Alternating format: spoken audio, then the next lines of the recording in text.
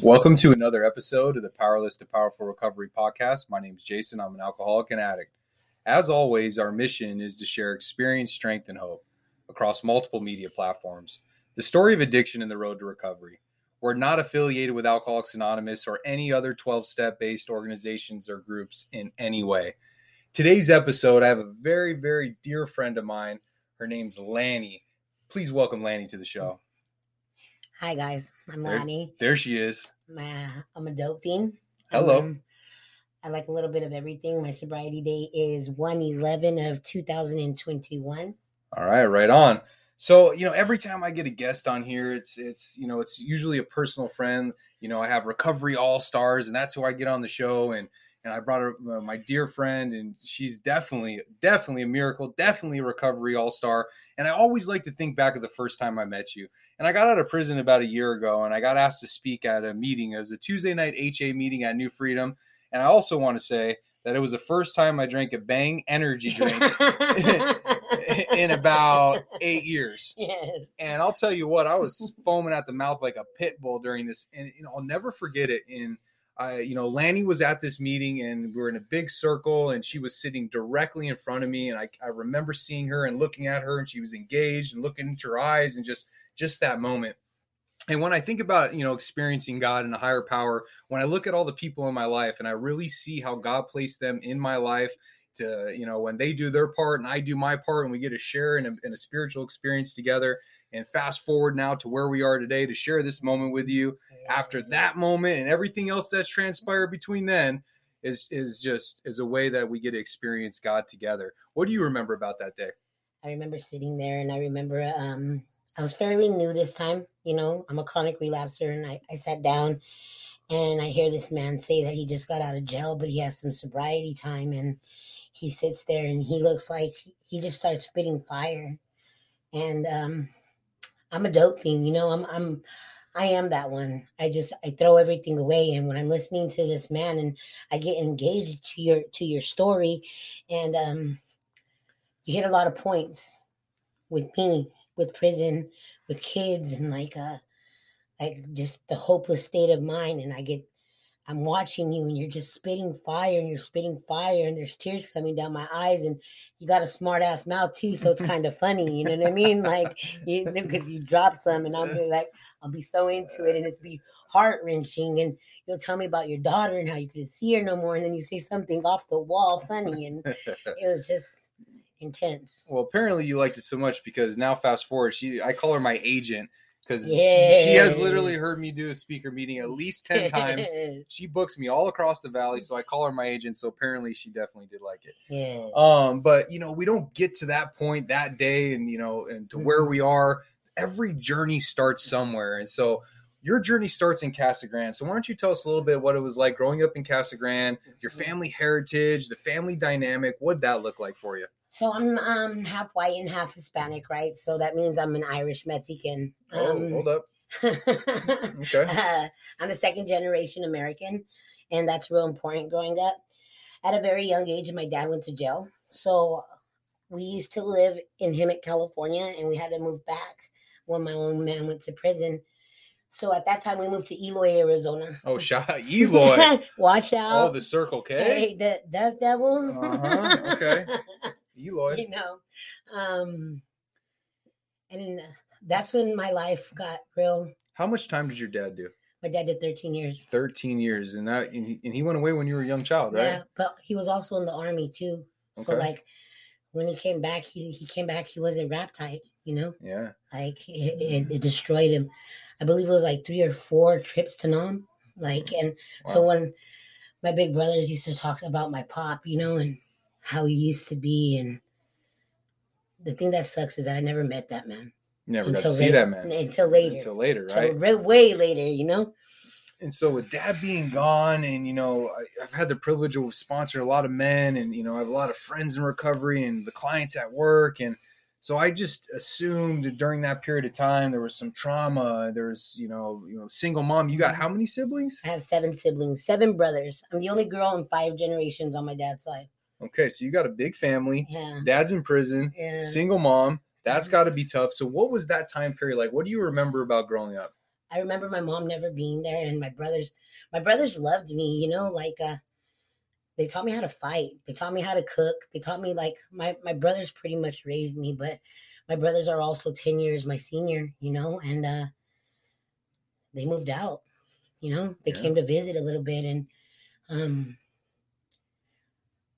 of course I have trauma, I remember at a very young age, my step grandfather started doing ugly things to me, and for a while it was just touching me and inappropriately, molestation, and as I got older at the age of 9, I didn't know how to read or write. So like I was that real special ed kid. Yeah. Like I wish I could sit here and tell everybody that I came from a good family. They loved me. But the truth is I always felt like I wasn't good enough. Like some ugly shit happened and it affected you for a long time. Till I was 40 years old, and I do know. I didn't know if there was a comeback from that. That's later, but so you experienced some trauma. Yeah. Some molestation, some trauma. Your brothers moved out. Abandonment, you feel from your brothers, low self-worth. And we carry that with us for such a long time. Forever. When did you actually start, when was your first experience with smoking weed? Because typically that's where it starts, right? Okay, so at the age of 9, my grandfather took my innocence, okay? And my brothers taught me how to roll joints, He didn't teach me how to roll joints. I'm just a nosy-ass little girl that I watched and observed how to roll a joint. I mean, that hasn't changed. And no, not at all. You know what I mean? So after that happened, I used to go, do you know what a black and white TV is? Yeah, I know what a black and white. Because you're kind of like square, What are you saying? I'm bougie or what? Yeah, I don't know pretty much, bro. I see where you grew up. You know what I mean? Peoria, shout out. 67th and Cactus, you know what it is. What's up? So we had a black and white TV, and like westerns would come on, and like I said, I didn't know how to read or write, so I'd be broken, and I'd watch these westerns, and John Wayne would always come on, Mm-hmm. And I would go smoke weed on the top of the roof after shit would happen, Yeah. and that was your safe place. Yeah. That's it. That's where I was like, okay, and I'd pray that that it would end.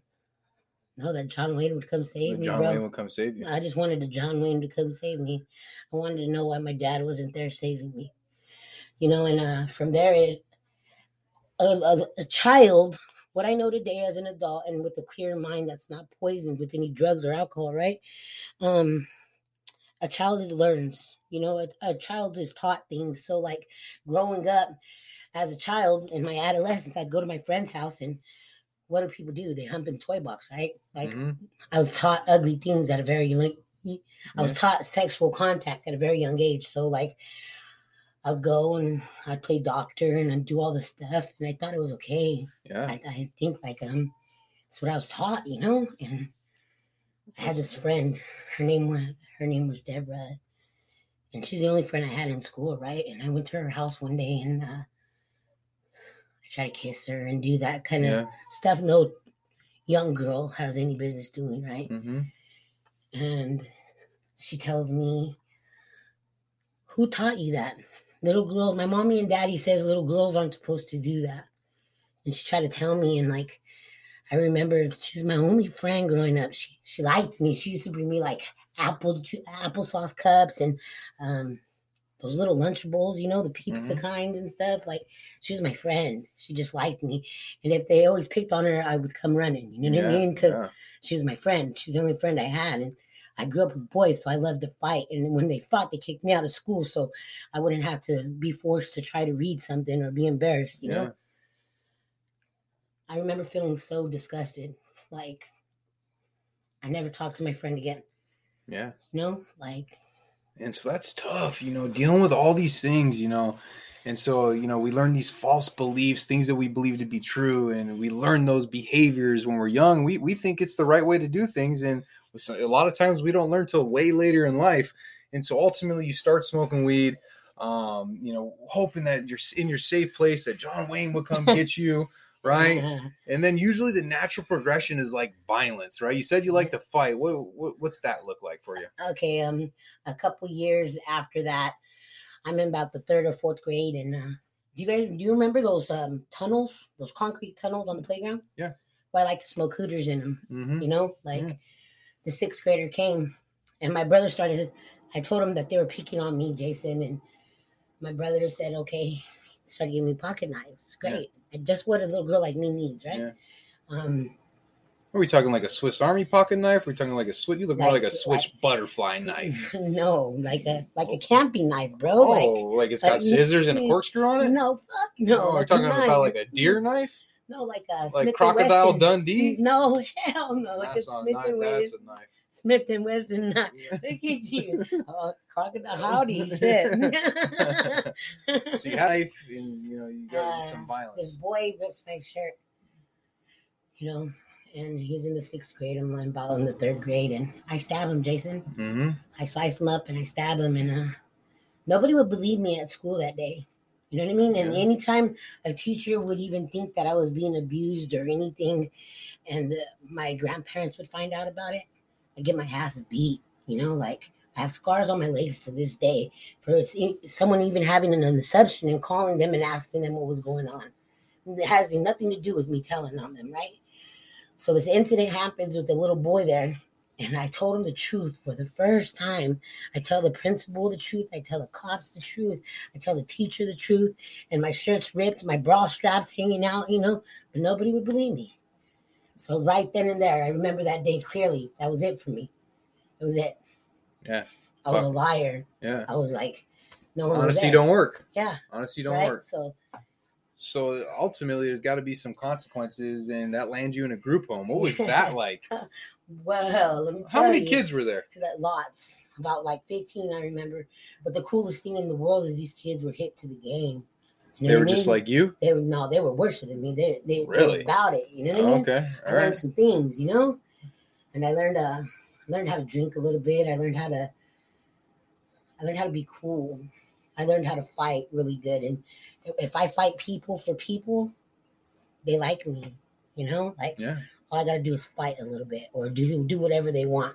So basically I was their little bitch, right? Yeah. Like doing people pleasing runs deep. Yeah, right. Because we seek same thing with me. I seek validation through others. Exactly. Right. I'll compromise my own wants, my own beliefs. I'll do things I don't want to do just because I want you to like me. Exactly. And it happens so quick. And when we cross into that stage, it's just like it'll affect us for forever until we treat it. Yeah. Just like everything, right? We get to recovery, and ultimately you've treated these things. And so when we get to recovery, we have to identify like the causes of our conditions. We do that through a fourth and a fifth step. We really get to see the why. So you end up in a group home. About 12 years old, you start doing hard drugs. There was an overdose involved. What was that all about? So in the group home, they taught me what methamphetamines was. I didn't like it the first time I did it, right? So I waited. Are you a picker or are you a window looker? Both? I'm about it. I want to do anything and everything, whatever I can, just so everybody will love me, right? Oh, so you wilding out. Wilding out. Like smooth on wilding out. As long as people are paying attention to me and telling me what a good person, like orale or whatever, I'll do it. Let's go. I get some kind of praise in this. It's a wrap, And it's sad because that's all I wanted to be was wanted. Yeah, sure. So you start doing meth or no? Actually, like I did it a couple times and I didn't like it. But let me tell you what was my shit as a little girl. THC, weed's cool, but like shrooms, acid, like that kind of stuff was. I'm familiar. Oh man, it was the best trip in the whole world, So you started experimenting in harder drugs. Yes. You try this, you try mushrooms, and ultimately we start trying a whole bunch of different things. And then I could kiss boys. And then you had confidence. Like I can, so not a girl, a boy. Yeah. And be okay.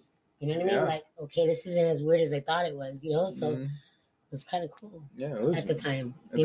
And see, the crazy part is that's the only, now fast forward another 20 years, the only times we remember about our addiction for me is 1997, sophomore year in high school. That's it. Yeah. It was fun. Hey, yeah, right? I'm going to be 40 in a few months. Yeah. So that was a long time ago, but it's crazy, this disease, this alcoholic mentality, because that's all we remember. Yeah. And it was fun then. It was, It was like But the next 20 years were not fun. No. They were not fun. And so you're experimenting with harder drugs. You actually overdose on alcohol? Yeah.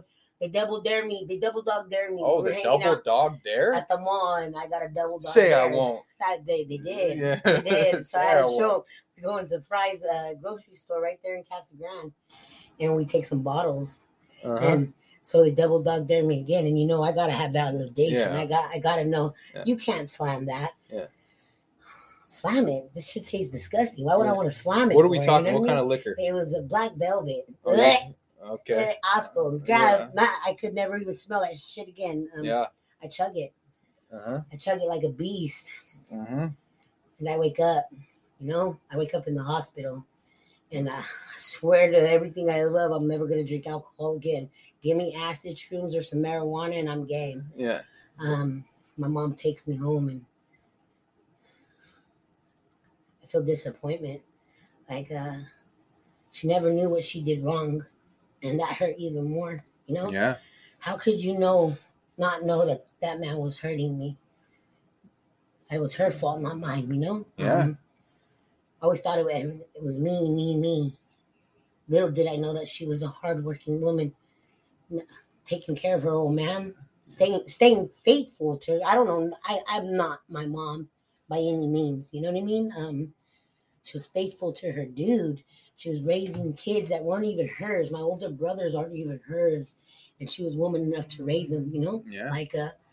But we don't realize that at the time. Hell no. I hated her. Yeah. Well, see, we have to blame others for our problems because it allows us to continue our negative behavior. Yeah. And so that, it's a defense mechanism. We have to. And until we really look at ourselves, our actions, our attachments, and the way we contribute to the problem instead of, because recovery is about identifying a problem, getting to the solution, right? That's what we do today. Life happens, problems happen, but we find the solution, and it's quicker to get to it every single time. Right. And so ultimately, you have the overdose, you stay with your grandparents for a little bit, mom comes back in, you go to move in with her, but when you go to move back in with mom's got 3 jobs. It's a wrap. It's a party house or? Shoot, I was doing, okay, so it was done. I was done. Like I nobody wanted me. Like I remember there was a time where I would steal her stuff. Yeah. Because I was so angry at her. You know what I mean? This is as a child, not as an adult. But like she'd come home and be like, "Where's electricity money? Where's the?" I don't know. A couple of days later, our lights get turned off. Yeah. Like. So it's a struggle. Yeah, it's a super struggle, and it's tough. And we're going through that. And so your mom's gone. Now you're just smooth on wilding out. You're into the harder drugs. Methamphetamines, here I come, bro. Yeah. Like I'm hanging out with these group of guys, and like grown men shouldn't even hang out with like 14-year-old little girls, let alone teach me what I needed to know, Yeah, sure. I made an IV. I become an IV user at that time. And 14 years old, we're talking. 14 years old, and this is my dad. My dad's back in my life, right? Oh, so dad gets out of prison. Yeah, dad's out of prison. Does he come back swole? Was he doing push-ups or no? My dad is an Auburn redhead. This olive. This is the Irish side? Yeah, olive, blue-eyed, white boy. And I see my mom sitting on her lap, and my mom's like Pachuca status, right? Yeah, like beautiful, thick woman. And I never seen her sit on a guy ever in my life. So like, because your dad's been gone your whole life up to this point. So I walk in and there he is. She's sitting on this white boy's lap that has a big ass red beard and red hair and has jeans on and has this leather ugly fucking thing on. Well, because your dad's a biker, right? And he's a white boy at that. Yeah. So growing up, I remember them calling me cracker, baloney, like my cousins picking on me, my uncle calling me booger because of my eyes or because I had boogers in my nose. Hell, I don't even know. Yeah. It clicks. I'm white. Yeah. I'm not full-blooded Mexican. They don't like me because I'm white. They're like, I didn't understand because I had lighter skin than them. And compliments to Perryville because now I got a pretty good damn town, But was that a Perryville shout out right now? Sure. Okay. Give it up, girls. Yeah. Hey. For all the girls on lockdown. Lovely. Yeah. So, but dad comes home. He's a biker. You haven't seen him in forever. And I hate him instantly. He's Why? big. Why? because when I needed him to save me, he wasn't there. He wasn't there. I just wanted, like, I didn't know why I couldn't go to jail to visit him. I didn't know why my brothers could love him. I didn't know why he didn't want me. Yeah. And then, like, the type of prisons that are in California and here, like max facilities aren't for little girls. And as I get older and out of prison, my uncle tells me that had to do with my grandpa, my dad's dad, because, like, not all my family were crooks. I didn't, like, my dad's side of the family were like cops and shit. Like, Yeah. you know, they were like law-abiding citizens. Yeah. And I'm the only girl. But I was so hurt. I didn't want to get to know them. So you were giving Dad hell. I felt like, oh my God, that man chased me on a Harley one time in a boy's Cadillac. I feel sorry for that boy. I never spoke to that boy again. He hates me to this day. You know what I mean? Like, all kinds of stuff, huh? God. So the first time my dad ever told me he was proud of me, I overheard a conversation because, remember, like I said, I'm nosy and observant. You know, I want to be loved. I want to be liked. I want to be praised. I want to be complimented. And I hear him talking about bringing back 175 pounds of methamphetamines. And I know how to do it. I got a guy. Yeah, right? I am that guy. Right? I just have to find a bitch and heat now, Yeah. right? So how'd you do it? I got a female dog that was in heat, and I put her in there to throw the dogs off. And I put a bunch of hay and 4 horses in it, and I came back with 175 pounds of methamphetamines. And my dad loved me. I was good enough for my dad that day. My dad told me he was proud. And balls to the walls after that. I remember getting... But you joined the gang life during that period of time, too. You were in a gang? Because that's usually what happens. Usually most people who join a gang is because they're seeking that family. They're seeking to be loved. But we still have the false beliefs about what love is, right? So I meet a boy, right? See, what had happened was... Yeah, I meet a boy, and he's a Mexican, and he's kind of cute, and he's kind of hard. He's kind of a little bit harder than me, I want to say, you know? And I lost it. Shit hits the fan. I remember my mom and dad fighting and, like, splitting up, and my dad moving to Las Vegas and my mom staying in Arizona. And at this time, my dad's gone in Las Vegas, and I'm running amok, and I'm making my mom's life hell. And I walked in. I have scars to this day from a drive-by and bullets in my body, and, like, I didn't want to go to the hospital. I was higher than a kite. My mom said that's enough. She put me on a plane. She told me that my dad was going to meet me at the airport, and I couldn't even speak to my dad. I didn't even like my dad. You know what I mean? Like, the only time I liked my dad is when I was getting cashed out or when I was going to make something in between. I know my dad gets high and my dad knows I get high, but we don't get high together at this time, right? Mm-hmm. I moved to Las Vegas, and I meet the wildest people that I've ever met, the most wildest and solid people any 16-year-old could ever fucking meet, right? Yeah. And we live on Tropicana and Jones, and these people teach me things that Casa Grande's a small town, and we got people that are about it, but we don't got tricks and pimps and hoes and, like, well, Vegas is Vegas. You know what I mean? Yeah, like, I do know what you mean. So I meet these people, and these people start teaching me some things, and that's all I needed to learn was some things, because I learned these things, and I had a friend get shot right in front of me. Shout out Killa. Tony. Yes. Shout out Tony Johnson. Yes, that one. OG Tony Johnson. Vegas. He was actually on a previous episode. Yeah. What a trip that was. That's a spiritual experience, and how you run back into him, and how I knew him, and we know the same person from this trip. God's doing something so amazing that I wouldn't even think he could possibly do, you know?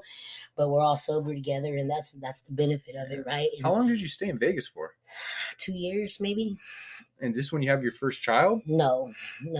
I leave a year. 15, 16. I have 1 year. I meet these people, and Tony gets shot. Mm-hmm. Okay. He gets shot several times. And I knew that I needed to get a gun. At this time, I ran away from home. My dad had a girlfriend. We lived in Las Vegas. I hated him. My little brothers came to live with us.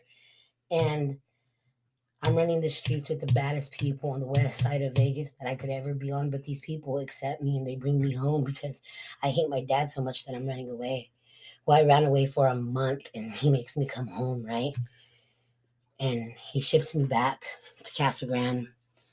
And I meet this boy and I start having sex, like with a boy and not a girl, like for the first time, besides the stuff that happened to me as a child.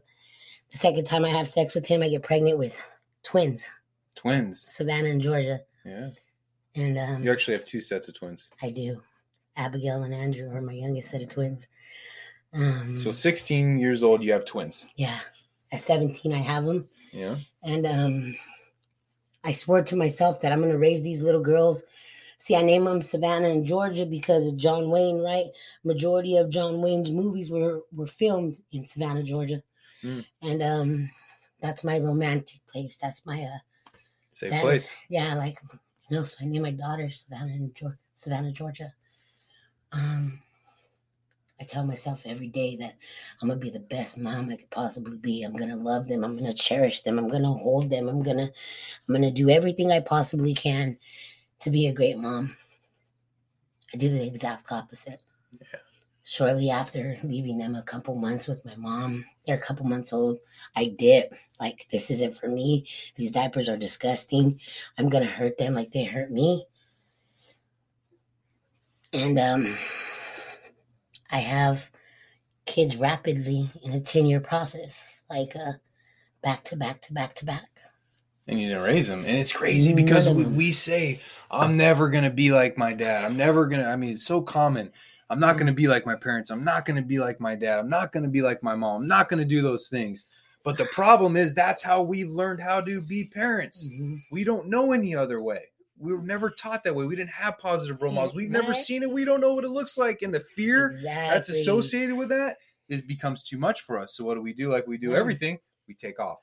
We take off. Yes. And we bounce. So over a period of time, you have a bunch of kids. A bunch of kids. And so from there, you know, it's safe to say, you know, that when we're using drugs and when we have kids, typically who gets involved? CPS. So again, you know, it's CPS for those who don't know, because they've changed the name. It's now called DCS, right? Yeah. So CPS is Child Protective Services. So they get involved. You got kids, you're using drugs, unsafe environment, and everything that goes along with us. We're incapable of taking care of ourselves in addiction, let alone kids. That doesn't work out. And so the kids get involved and the CPS gets involved with the kids. Yes. And then you stop using for a period of time, or you're California sober? I'm California sober. Oh, you're Demi Lovato sober. Yeah, exactly. Like, I'm not sticking a needle in my arm, but I do have a joint and a beer in my hand. Yeah, that's probably okay. Every night. Like, that's a Demi Lovato sobriety. Yeah, like, and I wasn't ready. Just so everyone knows, the program says it's a program of complete abstinence. Yeah, abstinence. Anytime, like nothing, like whatever into my system. Nothing. That's another conversation for another time and place. Yeah, right. we can go on for days with that one. So, but you try for a period of time. You start working some jobs. You stay off the hard drugs. What was that time period of like when the CPS was involved? When you were trying for a period of time? Okay, like it would go so smooth for like the first couple months, and CPS would be there, and I'd be a mom, and I'd be like, okay, I got this, and like my family's real ugly sometimes. You know, they said some ugly things, and like, you don't deserve them. You're not a good mother, and I made some pretty shitty decisions that had hardcore consequences. That much is true, you know. But every time I gave it my all, that I really, really, really wanted to be a mom, I didn't feel like It was a little self-worth. I wasn't enough. I didn't love me enough or believe in something greater than me. Like in the book back of Alcoholics Anonymous, it tells us like we have to believe in something. It doesn't matter if it's your higher power or my higher power, but I have to have a spiritual connection, like and not pick up the first drink or drug, right? I was broken. I was damaged. I couldn't do it. I couldn't do it for them, no matter how much I tried, you know, because they are beautiful children and I love them very, very much.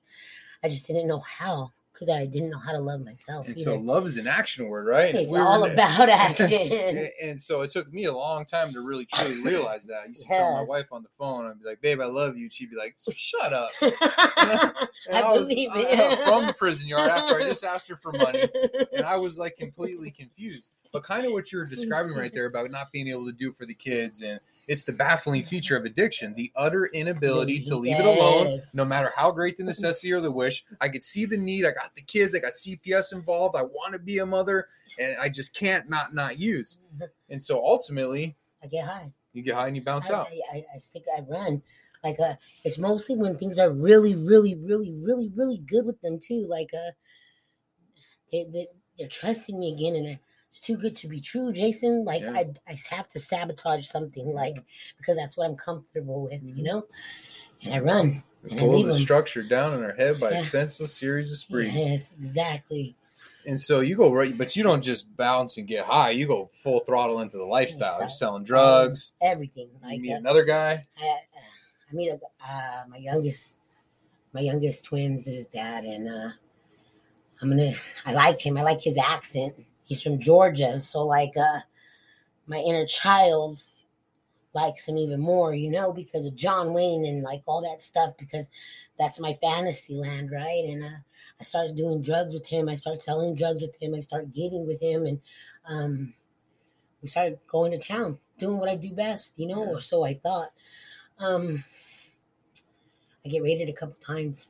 You get raided 3 times. Yeah. So you get raided, I mean, we're not talking a couple. We're talking 3 times. Yeah. You got raided 3 times. Sorry. So the first time you got raided was in 2009. What was that all about? That was I had drugs. I had this. I had that. You know, and I had an ego, and I was the shit. Couldn't change my kids' diapers. Couldn't buy them formula. Couldn't do nothing for my children. But I was the shit. Yeah. You know what I mean? I was hard. Yeah. I was about that life, and I was a drug dealer, and I was all these things that I thought was cool when I was wrong, right? So they come and raid my house, and I think I'm the shit. I got a smart ass mouth.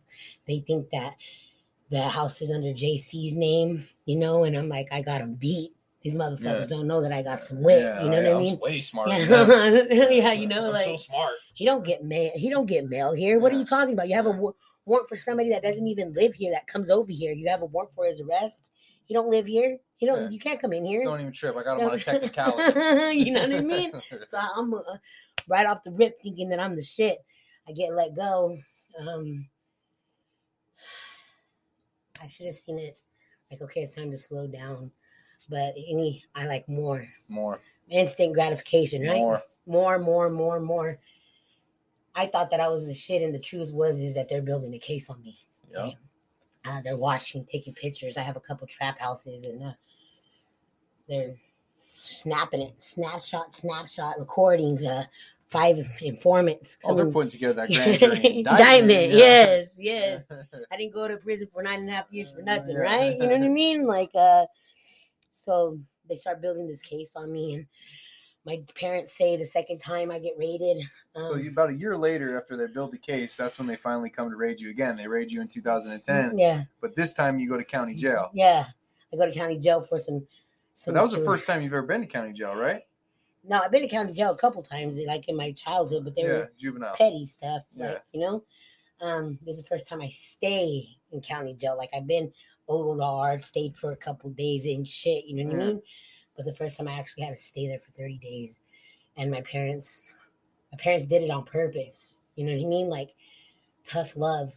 I understand what tough love is today. At the time, I didn't. Sure. I fucking hate. I was going to kill him, and I was going to cuss them out because, you know, I'm the shit, right? Yeah. I'm the plug, right? Yeah. My dad knows how much money I can make, right?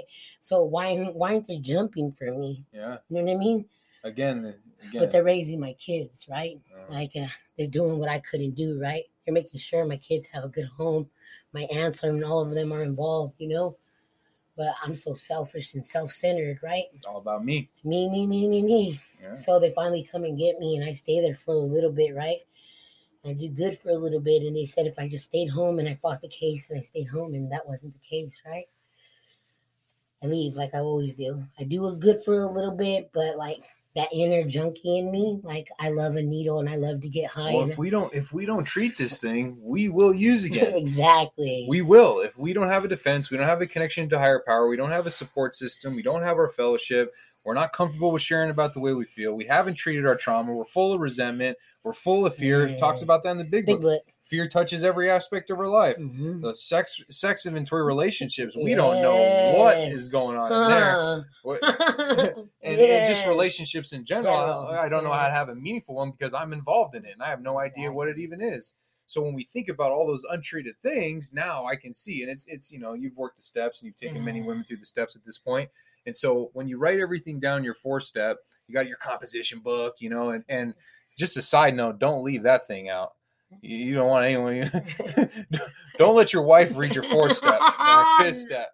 Oh man! Keep an eye on that thing. I did not have sexual relations. I did not have sexual relations with them. And so when we look at that composition book and we see 10, 15 pages, those are the things that we carry on our heart, all those untreated issues. Those untreated issues that, like, I believed I had no part in them. It was everybody else's fault but my own. You know what I mean? What happened to me as a child, like, I never thought that I could look at another human being because the one time that I did try to tell somebody the truth, it was backfired on me and nobody believed me. You know what I mean? So for many, many years, I was 39 years old when I did an honest 4-step. Yeah. I did the steps a couple times with Kobe and Tara, but I never sat down. That's why I had a couple relapses along the way, right? Yeah. I never sat down and said, this is my trauma. These are my dirty secrets. This is what happened. This is my part. Fuck you. I have a part in what somebody did to me. Yeah. Yeah, I do, though. Yeah. You know what I mean? You never took the power out of it. No, exactly. And so ultimately, because of all the untreated issues, you take off. Bye. Bye. Bye. Bye. Bye. Again. Yeah. She's a runner. She's a track star. That's my jam. That's your jam. That's my jam. And so, just like anything, eventually, everything catches up. Yeah. In 2011, you catch a 9.5-year prison sentence. Yes. You remember what that day was like? I remember. What are those smoke cans coming through my window? I remember me and that man fighting. I wanted to fucking. Oh God, I was so violent and so ugly, and I would refuse. Yes, I refused to be the victim. We completely trashed that house. So it was, my mom drops off my son because she knows that either I'm gonna die or he's gonna die, and if the baby's there, for some odd reason, that everything was gonna be okay. And in the process, my mom's taking pounds and pounds of drugs, multiple different drugs, out of the house so I don't get raided with them. Right. I slam dope. I do. I pick dope over my kids all the time. I never thought about being charged with child abuse or child neglect. Like, I never was a mom to even think about that. Or like, what category would that really put me in? So when they raid me, they find 2 ounces of methamphetamines and a lot of paraphernalia. And once again, I have a blunt in my mouth smoking dope with my son in the crib and like thinking that I'm hard, right? Under my bed, I have a full-on kit full with methamphetamines, and it's 2.5 feet away from my son's crib. That's the kind of dope fiend that I become. Yeah. And I get caught with it, and I get caught with my son right there. They have guns pointed at us, and I wouldn't pick my son up because there was guns pointed at us. And I remember this rookie shaking his gun, and he's shaking because he has so much adrenaline going. And I'm yelling at him, and I think I'm hard, and he knocks me out cold. Bink.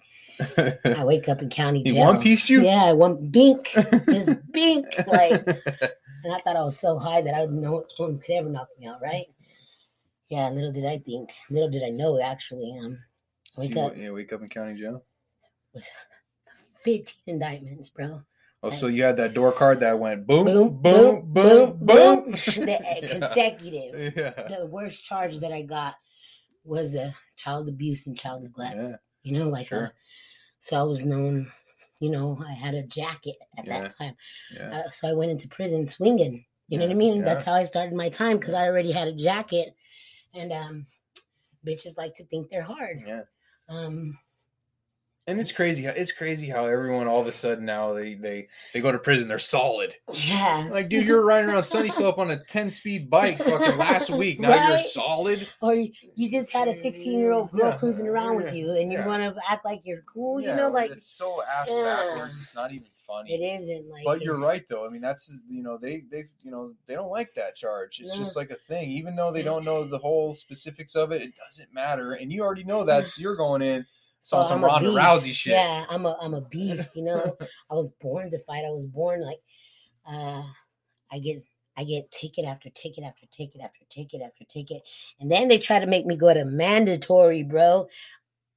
I didn't bring it up earlier, I don't think, but never have I learned to read or write. Like, I was so broken at that age that I isolated, and I was rebellious. Yeah. I didn't want the teachers to get close to me. I was ugly, you know. You wouldn't let anyone help you. I wouldn't know. I was scared of people. I was vulnerable, you know. You don't like that shit. Hell no. Yeah. So, like, I got tickets for refusing to go to mandatory. Cool. We're talking about mandatory Yeah, programming. yes. Right? Ticket. I refuse to read out loud.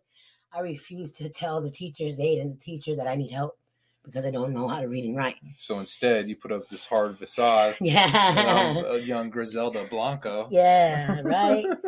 And but Miss K, shout out to Miss K. Shout out Miss K. Mama K. Mhm. She seen right through my bullshit. She's a lifer over there on a medium yard. She wasn't having it no more. She wasn't allowing, because there was 14 yard, 16 yard, 18 yard, and 20 yard. This before it was Apple, Bear, whatever, A, B, C, D, right? We had numbers at this time, and she take you under her wing? No, she comes in my room because I locked the yard down, and she says, you could feed everybody else that bullshit, but I'm sick of you fucking youngsters coming over here that only have to do about 5 to 6 years on a max yard or on a medium yard and thinking you run this shit. We go outside and smoke cigarettes, and that's the only freedom we have. She don't got a release date. Hell no, man. She's doing life. And she had a pink ruler in her hand. The lifers will put some perspective into it. Exactly. I know a lot of them around my time. Yes. And she says, I know you don't know how to read and write. And I know you're scared. And I know you've been hurt. But this bullshit right here isn't going to fly no more, or I'm going to kick your fucking ass with this pink ruler. And I was like, what the fuck is wrong? This old lady's off her rocker, bro. Like, and she came and she got Westerns at first, you know, and